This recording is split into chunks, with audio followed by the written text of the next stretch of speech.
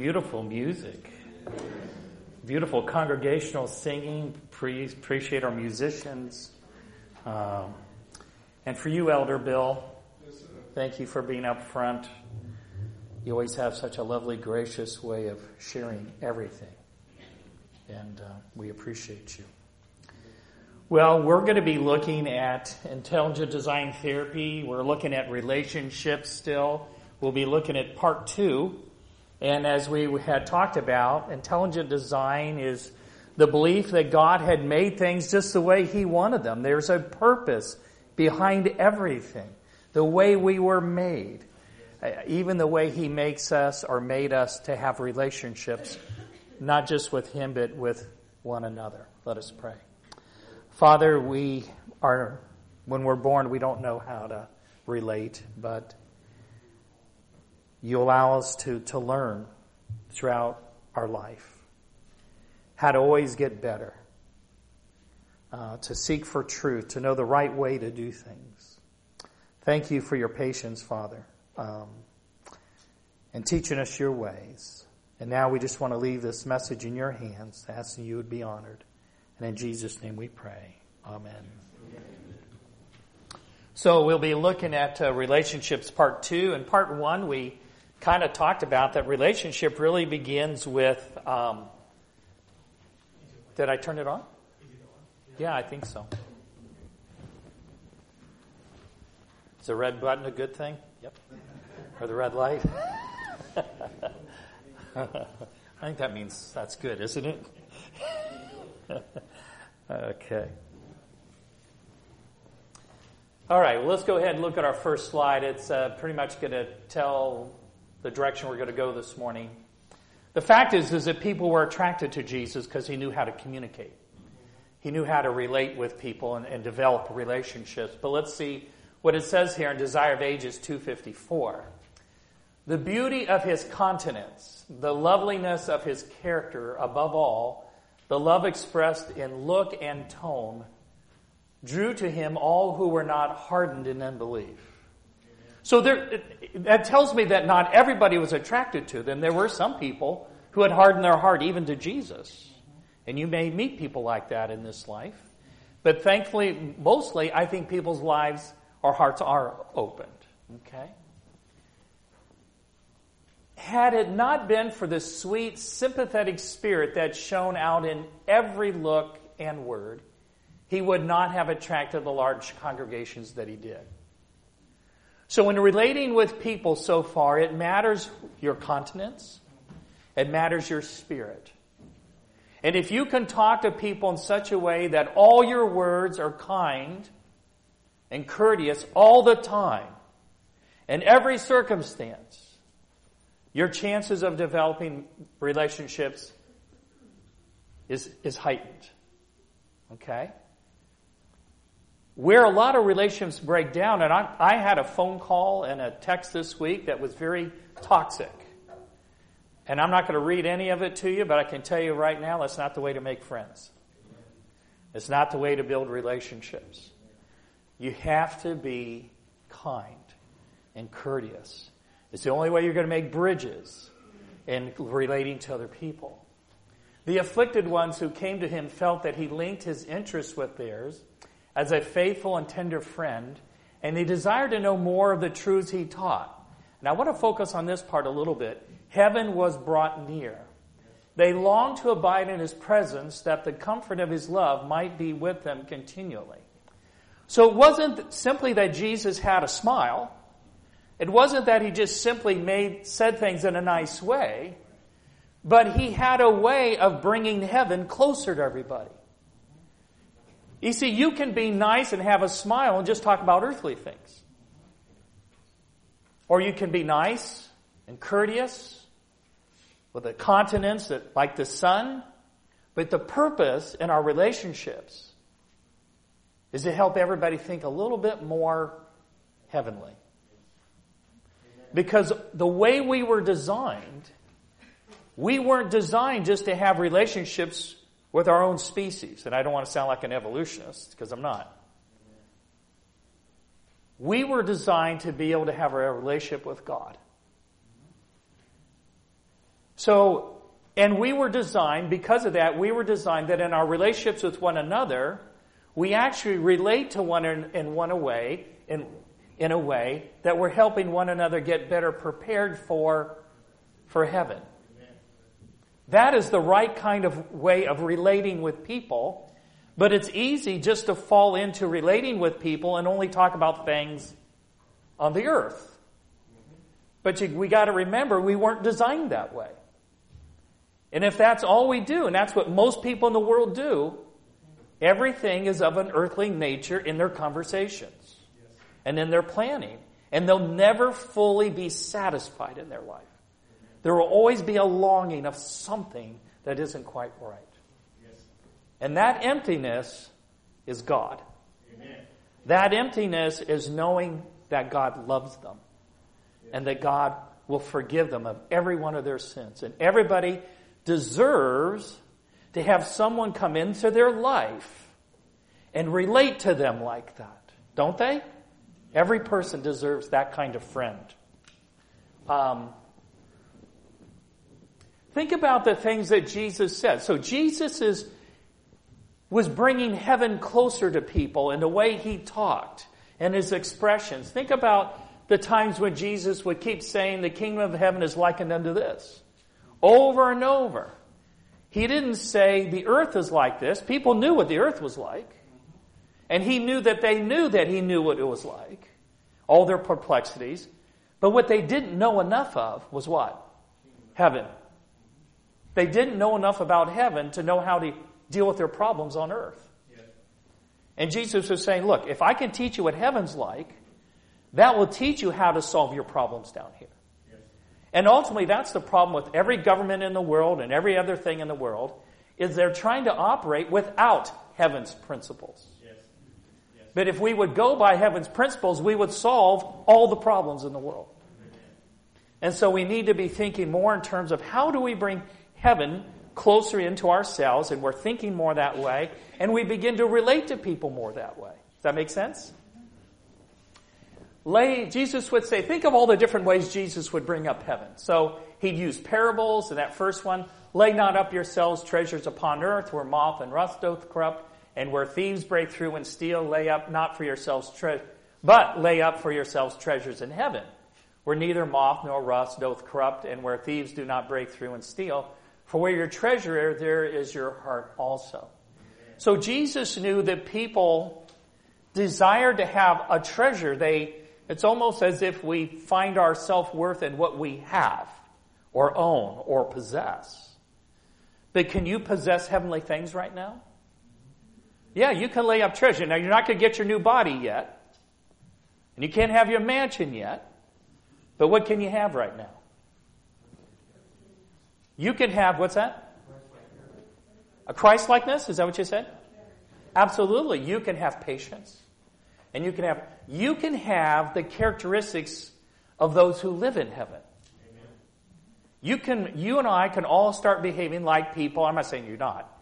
But we can be like those in heaven in our behavior and the way we talk and so forth. How we keep our time and so forth. Jesus, and even in his Sermon on the Mount, he starts off this way. Blessed are the poor in spirit, for theirs is the kingdom of heaven. And it was just as if Jesus, he couldn't not talk about heaven when he'd talk about things. Yes. Heaven was the key. Because the problem isn't in heaven, it's here now. Yes. Okay? After this manner, even when he teaches us how to pray, this is how we begin. Our Father which art in. It's even how you begin praying. In my Father's house. So what we're looking forward, in my Father's house where? In heaven. And I'm preparing a place for you. And I'm going to come back. And I'm going to take you where? We have to be way more heavenly minded. And that's how we get to heaven.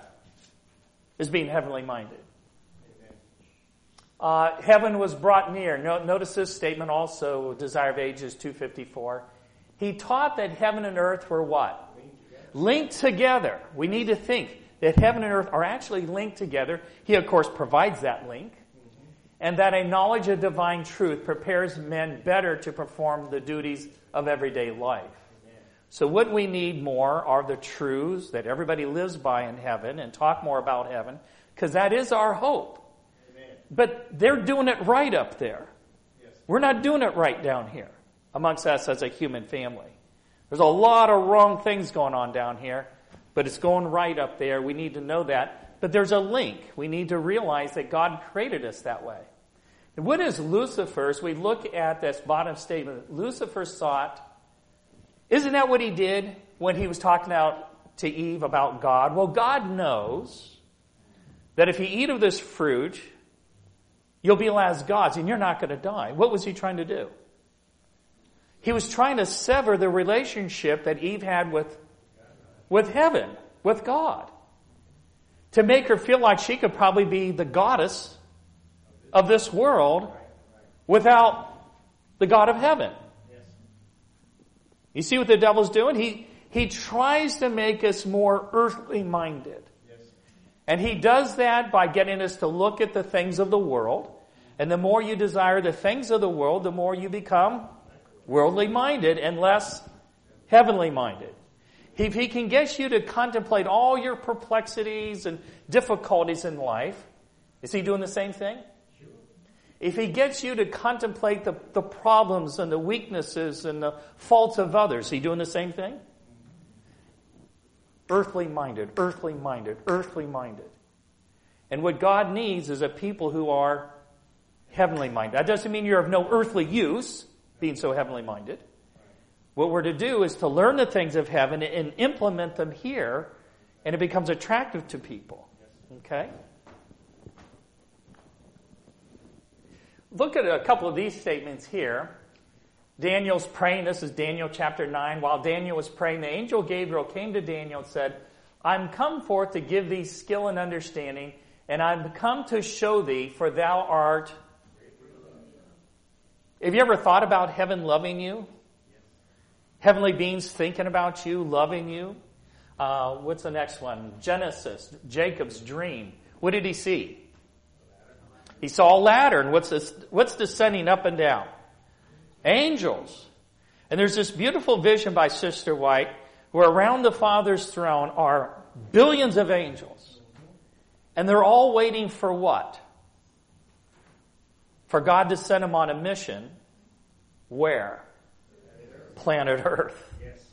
Every one of them wants to descend and ascend and descend and ascend up and down just so they can be in contact with humanity.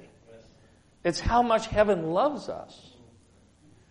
Of all the intelligent beings throughout the universe, the beings that think the less about heaven is humanity. Right? And yet we're the ones who need to be thinking about it the most. But see, we have an enemy that keeps our minds earthly. And we talked about last Sabbath I was here, the carnal mind that keeps focusing on things that are of earth, things that are sensual, things that are materialistic. And we've got to make sure that we're more spiritually minded and care more about spiritual things.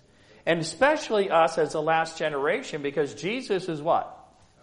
He's coming actually very soon.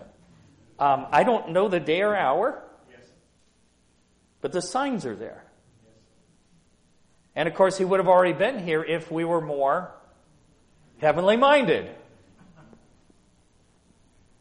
But that's what the devil does. He knows that if he can get us to watch enough television, we're going to have less interest in studying our Bibles.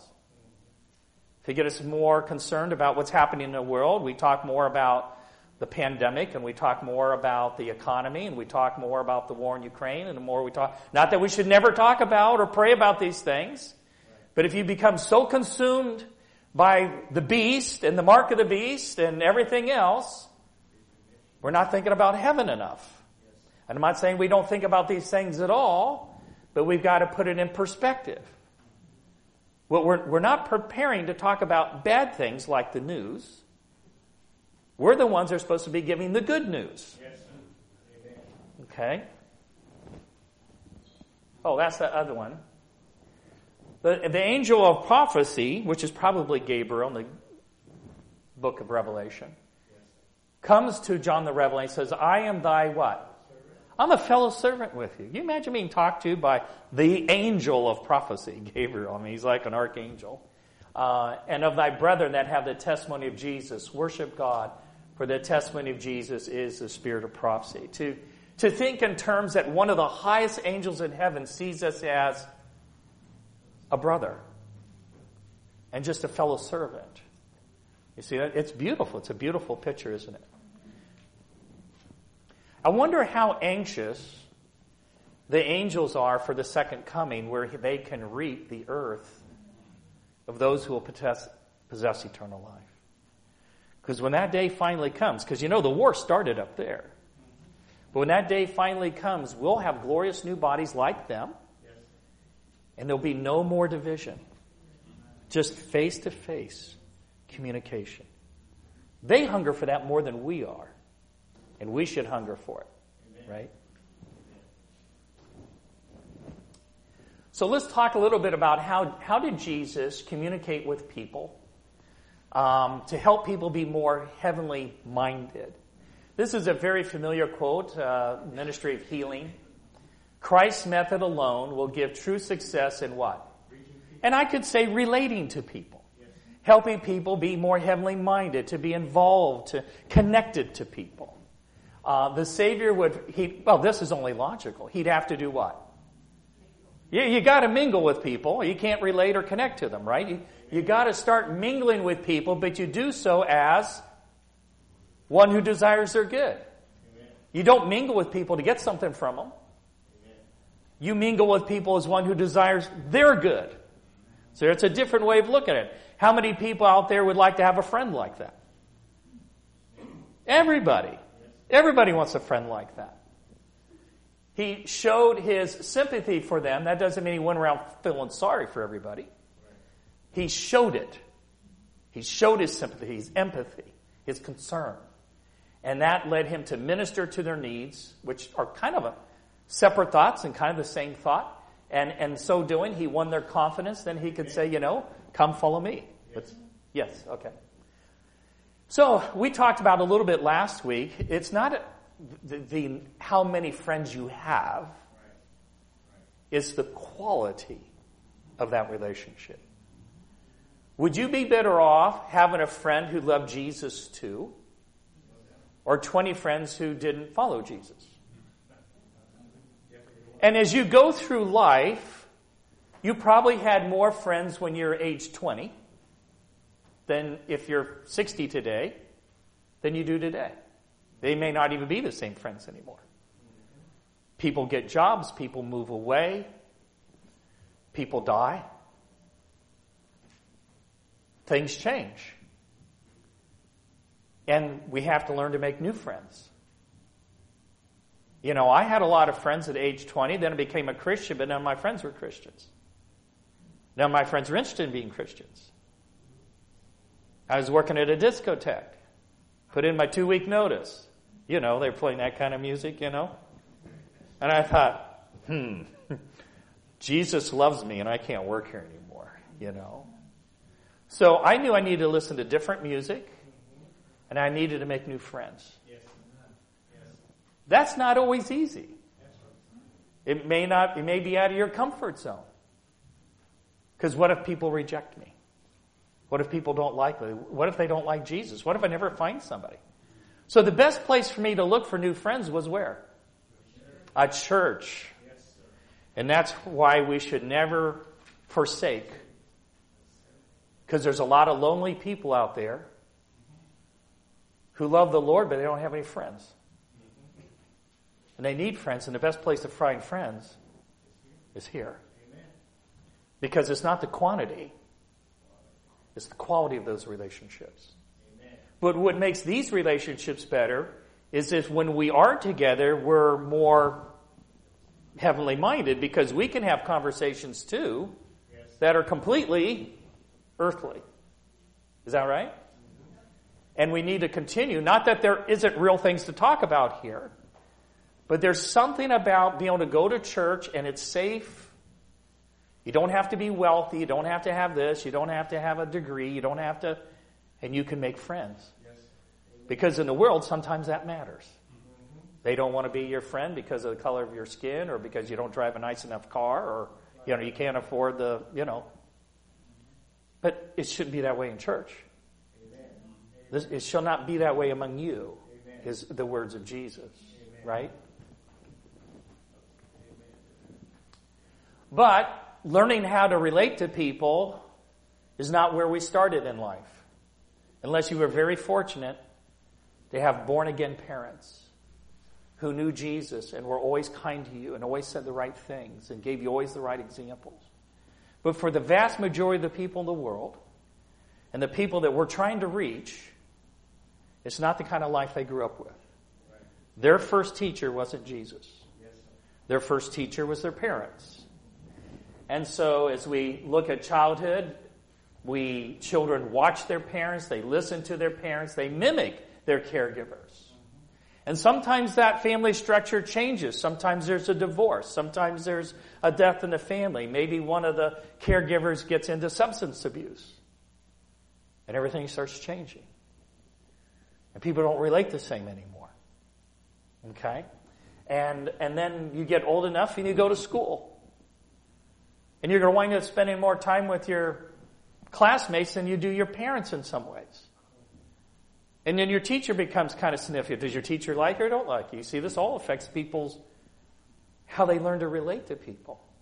And because some people don't have, I know Zolt knows people who had a terrible upbringing. And it's one of the reasons they're in prison. It's not because they were born bad. And it's not that they can't change. They just never learned how to solve conflict. They didn't learn how to relate properly, to make the right kinds of friends, to be in the right kinds of environment. And so when you kind of just look at a basic day, parents will have, and I'm just talking waking hours, 8 hours a day, not the hours during sleep. You don't have, you're not really communicating in sleep, unless somebody's snoring way too loud. But anyway, but 64 minutes. Look at how that breaks down. 9 minutes in the morning includes, did you make your bed? Did you eat your oatmeal? Did you take out the trash? You got your lunch? You got your books? And you can see that average time doesn't leave any time for what? Family worship. In most families, people are not learning to relate talking about heaven. Is that a problem? That's a problem in our world. And that's the challenge that you face out there.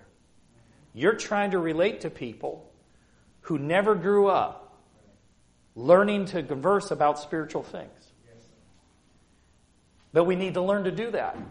Jesus learned how to do that. He drew all these people because of who he was and what he said, how he said it, and what he focused on. Okay? Those are all important things when we think about growing our sphere of influence. After school, a lot of times parents wouldn't be there, but there's 14 minutes there. Dinner time, pass the salt, finish your peas. Again, not a lot of time to talk about deep things. Not that there couldn't be. How did your day go? I mean, things like that should be discussed, Glad to hear you had a good day. Bedtime, 10 minutes. Really is an indication there probably is no family worship going on in the evening, right? There's just not enough time for that in that segment. And so there is something that takes people's time more than the limited time that parents have with their children. And a lot of the reasons that's limited because parents just feel like they're too busy. Okay, they're working and so forth. And they do actually feel that their kids don't necessarily want to communicate with them. That's happening a lot in our society too. But television takes more time. Average 2-year-old to 4-year-old watches an average of 2.5 hours a day, 5 to 8. It just gets more television the older people get. Average screen time, 3 hours. Ages 8 to 12, average time, screen hour, 5 hours. Teenage years can be up to 7.5 hours a day. Are they learning to relate through that? Well, not the right way. But there's more. There's more of a problem here than necessarily what they're watching. That is a problem because they're looking at how people relate ultimately the wrong way. There's just a lot more violence, a lot more immorality, a lot more crude jesting, and people get entertained with this. But it's really not the appropriate way to relate if you're trying to draw people closer to heaven. And that is the right kinds of relationships, your best ones. Let's look at a few reasons why this is bad, other than just the content they're watching. Television does not allow children to engage thinking, speaking, and reflecting because they're mostly just processing a picture, you see. And so it's just passively pictorial, but it's not verbal. You know, when Adam was created, he wasn't created with a TV remote in his hand. Adam was created with the ability to just verbally talk. Talk to God, talk to angels. They had children, they would converse. You see, this is actually the way we were made for the development cognitively of the brain, was that we weren't supposed to be sitting passively just looking at pictures that are flicking across the screen every 3 seconds. It's not the way our brain was made. It's not what it was designed for. It was to actually hold conversations with people. And so I'm going to suggest, turn off the TV and start reading. Read and share. Be part of a Bible study group. Read, share, discuss, talk about, you see. This is actually developing our mind to be healthier, to be able to think even more deeply down the road and learning things. Listening skills. Passively listening to television does not allow your child's language skills to develop. He needs to interact with people he can talk and listen to in the context of real life. A child who's conditioned to listening and paying attention based on the sounds and images of television becomes restless and inattentive after a short while. And if there's not enough action in this show, they're craving more action. It's almost like an addiction. And so they become more and more dependent on visuals. Do you think the devil's up to anything there? You see, he knows that if your brain's developing on visuals, you're going to have less of an interest and capability of reading. But if our safeguard is the Bible, we need to think about what do I do? How do I think during the day? What's the best way to take care of this brain so as I can dig deeper into the Bible so as not to be deceived? Amen. Because when you think about it, Satan's deceptions are almost all imagery. Whether it's a serpent talking like a person in a tree, or whether all the fire that comes down out of heaven in the end of time, he's able to do that so easily. I mean, doesn't it seem odd that people wonder after the beast just because fire came down out of heaven and deceived them? I mean, what's with this? Well, if people grow up thinking by imagery, then they're more pulled by what they see than by reading God's Word. You see, does that make sense? So, the devil can't just pass the Sunday law. He's got to condition people's brains so as to be in not the best position to accept truth and keep the truth. Okay? Reading comprehension, we talked a little bit about that. Reading requires much more concentration than watching television. And so you're always going to do better the more it takes time to concentrate. But we tend in our fallen nature to gravitate towards what's easier. It's just easier to watch a television show. And the more you watch, the harder it is to read and have an interest in reading. So you've got to find a time every day. And after I've been a Christian for 6 months, I wasn't a Seventh-day Adventist yet. I'd never even heard of a Seventh-day Adventist yet. But I was a Christian. I was born again. And I read the book of Revelation one night, and an angel literally said this to me, audibly, touching my back. You do what? You do good what? Not watching the television. Boy, you're good with that remote, Jeff. Boy, look at you go. No, he says you do good reading. You do very good reading. And you know, when I read Revelation that night, I understood it all wrong. I didn't know what it meant. But you know what was important? I was reading. And I kept reading. And I'd read 3-4 hours a day in my Bible. 3-4 hours a day, I just kept reading. Because I knew that whatever I didn't understand, as long as I kept reading, God would give me understanding. It's when I stopped reading that I cut myself off from learning as I could. Does that make sense? Social skills. When children watch too much television, they will not read and have conversations with their parents as much. Just simply a time issue. Puts children at a disadvantage in their personal lives as well as their work lives. You know, I mean, I know Alina in homeschooling our kids really emphasize communication skills, good in English, knowing English really well, their grammar and their voice. And because you can know something, some other kind of skill, but if you can also communicate it, it opens a lot more doors. Communication really is important. It opens a lot of doors to do work for God. And then the benefits of the cognitive development. The development of language skills helps children improve memory, curiosity, concentration, thinking, and reasoning abilities. And you start thinking about contemplating Bible stories helps children to make sense of the world. I mean, that was part of the Sabbath school lesson, right? You've got a world view, and how do children make sense of it if they don't read? And then read the right stuff that tells them, why is the world the way it is? Why am I the way I am? Can I change? And you start reading stories about missionaries, and children have more of a desire to be a what? A missionary.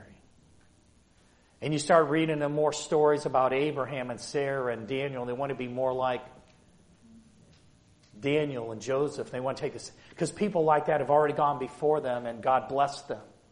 You see, the more you read those kinds of stories, it helps them develop a worldview that there's no possibility of having through just secular material. The Bible actually is the best tool to develop your brain and your mind and your worldview. Contemplating the prophecies of Daniel and sacred history helps us get a sense of past, present, and future, a sense of time. Those images of Daniel helps children to use their imagination and understand that God speaks this way at times to us. It's a wonderful part of the commandments, Proverbs. There's all this different kind of literature in the Bible. And children understand through things like that how to ask questions and, why this commandment and why that commandment? Why this principle? Why this lifestyle? Why this? Why do we do it this way? And it's a wonderful idea for children to begin to think about asking questions and getting answers, but they're thinking. And those wheels are turning. And they're going to be great leaders in God's church. If time continues to last, we need young people who think correctly and deeply based on God's Word. Well, there are also social benefits. Children with well-developed language skills, such as attentive listening and clear speech, are more confident in expressing their opinions to others. You know, if you get a child who doesn't express himself well and people make fun of that child, are they less likely to share after that? Yeah, they're less likely to. If people are going to make fun of them, they're going to kind of hold back. They don't want to be laughed at. So it's good that they learn good grammar and be clear in their speech and things like that, and communicate well. All things will go better. It helps in so two people develop good communication and understanding, they're more apt to trust one another. The better a person's understood and they understand you, is your possibility of a friendship better? Yes. Absolutely. Okay. And then, of course, effective communication helps that relationship to grow. And I think one of the key things about relationships is to try to mesh it with the word growth. You know, you could say, wherever we are in life, whatever the difficulties, As long as I'm with you, I'm okay. You see? Because the relationship's growing. Doesn't matter the tests, doesn't matter the trials, but there's a trust. And that trust has been based on communication. And if you're going to try to deepen your relationships, it's based on trust, and it's also based on good communication. You know, sometimes in families, people get cut off and they don't understand things and they generalize things and they misquote people and they do this and they do that. And what does it do to relationships? It destroys them, you know. And it's just always good to say, now, did I understand you to mean this? Okay? And this is what I meant, you see. It's very, very important to communicate well. Then there's the emotional. Language development is also important as it gives children a way of expressing their anger and frustration with words instead of using physical means, such as kicking, punchings, and temper tantrums. You know, and I think that is part of it, is the frustration. For some young children, they're not thinking about thinking. They're just, am I understood or not understood? And if I can't be understood by my words, then I'm going to get attention by, you know. And so when kids can learn to communicate well, they're less likely to fall into the kind of behavior to get the attention or whatever that they feel like they need. Well, let's get back to that. We'll try to focus on these two things quickly. So, Christ's method alone, that's quite a word, alone, will give true success in reaching or relating or connecting with people. There's no better thing than this. And you begin by mingling with men as one who desires their good. That's not generally what happens in the world. He showed him his sympathy for them, ministered to their needs, won their confidence. So let's break that down. He mingled with people as one who desired their good. He sympathized with them, ministered to their needs, wins their confidence, bade them follow me. But before you start mingling, and that may not be as comfortable for some people as others, right? You're saying, oh, Jeff, you say just go out and start mingling with people. Well, I don't feel comfortable doing that. But what's important is to maybe think about, what should I be thinking before I go out and mingle? Is that a fair question?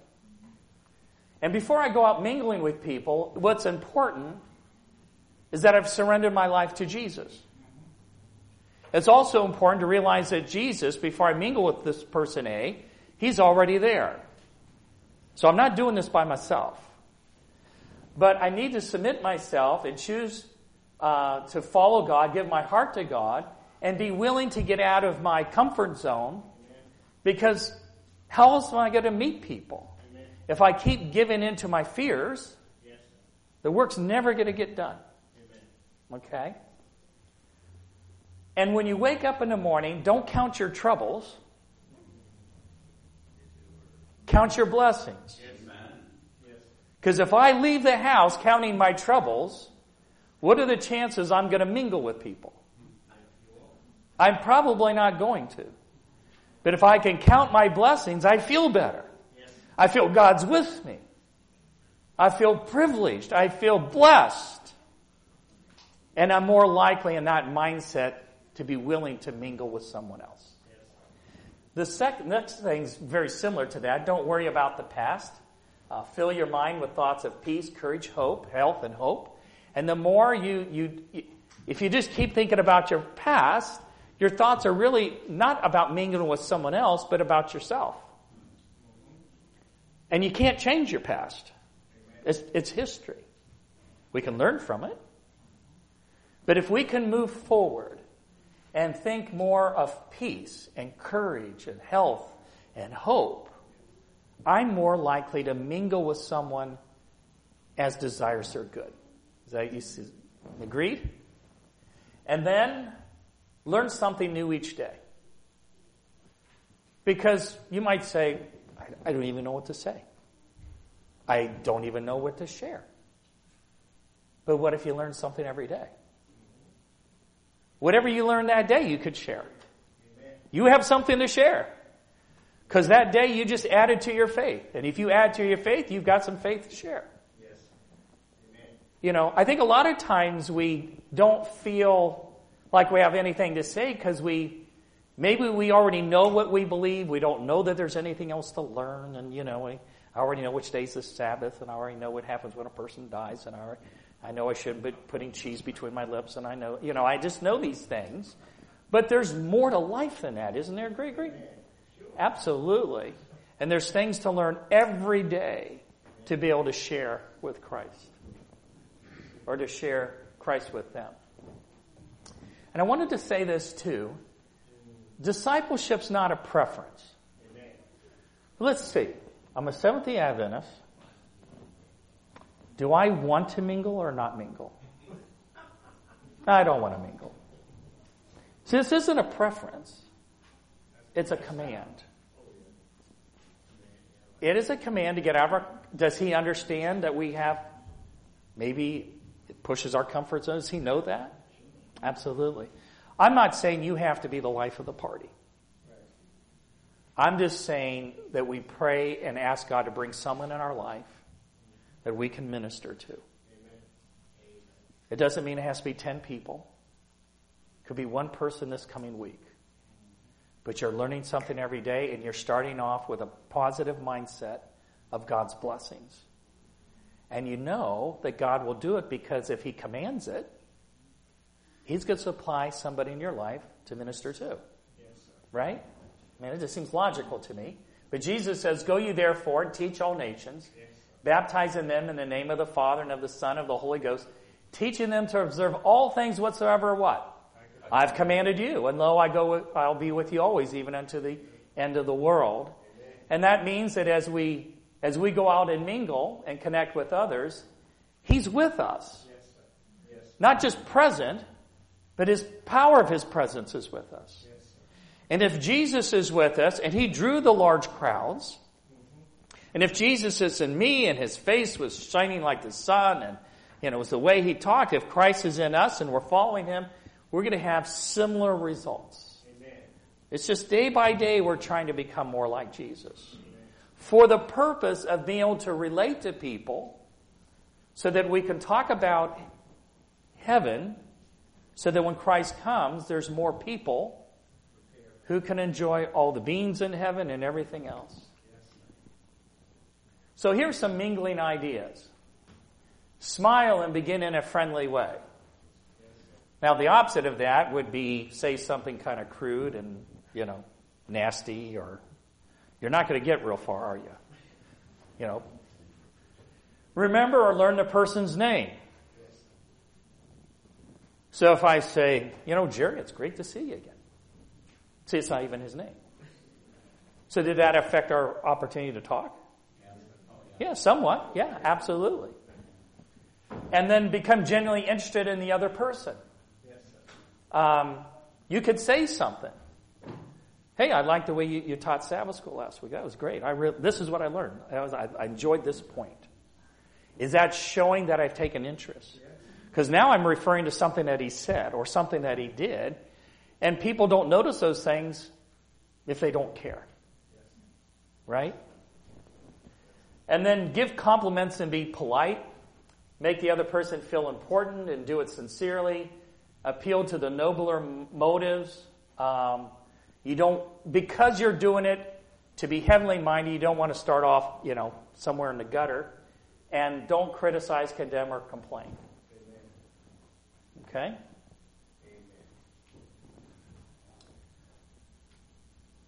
So in Jesus, it talks about, you can find the word compassion with Jesus all throughout.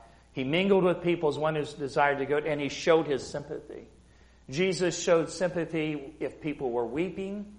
Look at this quote here from Ministry of Healing. The wonderful example of Christ, the matchless tenderness with which he entered into the feelings of others. Weeping with those who wept. Rejoicing with those who rejoiced. Must have a deep influence upon the character of all who follow him in sincerity.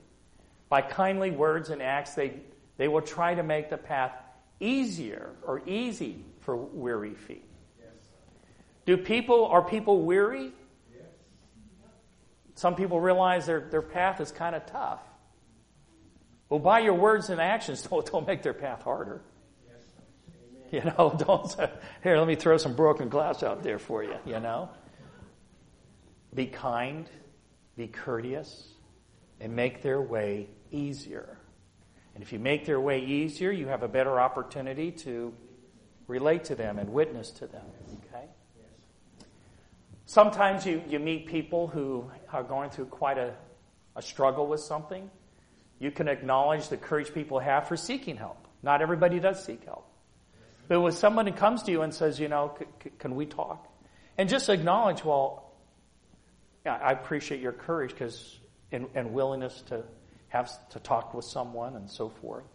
And then you can talk about clarifying, making sure you understand what their needs are. Assist them the best way that you can. This is really, but then check in later. You know, it's not, well, I helped them yesterday and I'm done. You know, you can check in a few days later and just see still how they're doing. Okay? Sympathizing words, sympathizing with our words. If someone lost a loved one, I'm sorry for your loss.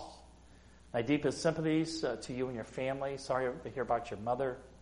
Or maybe they lost their job. I'm here for you. Call me anytime. I'm so sorry. I know how much time and effort you put in there. Thinking of you at this difficult time. Or maybe they're going through an illness. Miss you around here. Hope you get to feel better soon. Yes. But, you know, there's a lot of resources out there.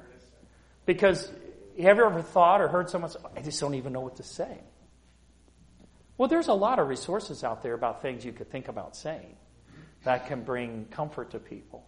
And the reality is some people are better at that than that. Some people feel very uncomfortable helping people who are distressed. But I tell you, in our world, there's a lot of suffering going on. And we would do well to take advantage of the resources out there and learn how to initiate a conversation and what to say and go from there. And just know that everything needs to be heaven-bound. Your sympathizing actions, you know, look for an opportunity to immediately be able to help with something. Maybe they need some accommodations or transportation. Be there when they need help. Just being present helps a grieving person. Many of you are really good. I mean, some people, well, they're sick. I know they're not going to have time to cook. And so people help provide some meals, bring some food by. Some others just listening. You don't necessarily even have to say anything. Just someone being there comforts people. Sending a note or a card is a way, and telling people that you care about them. Reaching out, just giving someone a hug makes a difference. Maybe even helping someone spend some time to help them get out of the house. They've lost a loved one, and maybe go for a walk with them, or maybe offer to go shopping with them or something, just to help them get out of the house. You know, give of your talents. Maybe not that I'm an expert on septic, you know, I did already know, but anyway, help them with the lawn, do the laundry, things like that. Help them with the days ahead. There may be a lot of people when they initially lose a loved one that there is a lot of people. There's 20 people willing to help that day, but a week later there may not hardly be anybody. And so think in terms that down the road people still might need help.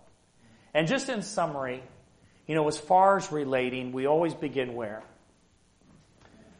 With our communion with God.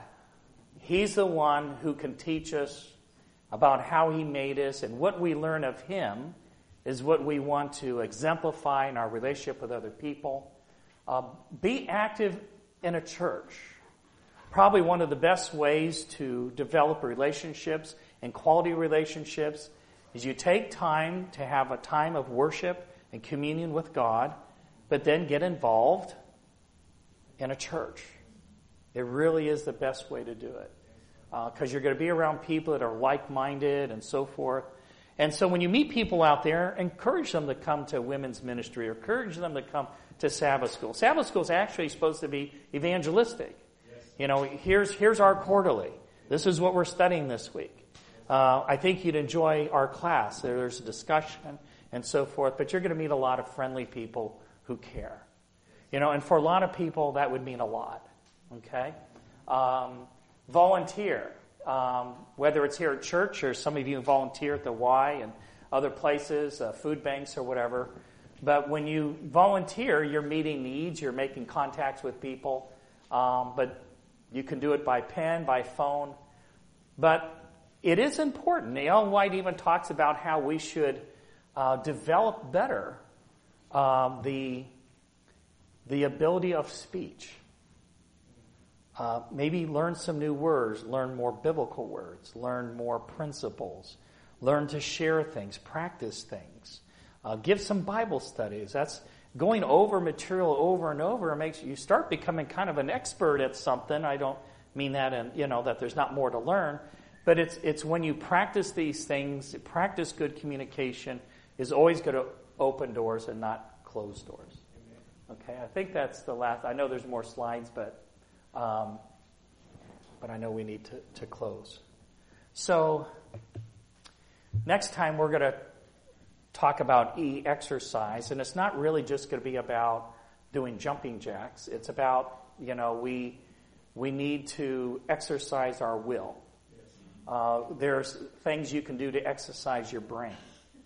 So we'll talk about different things there as we go through creation. Okay?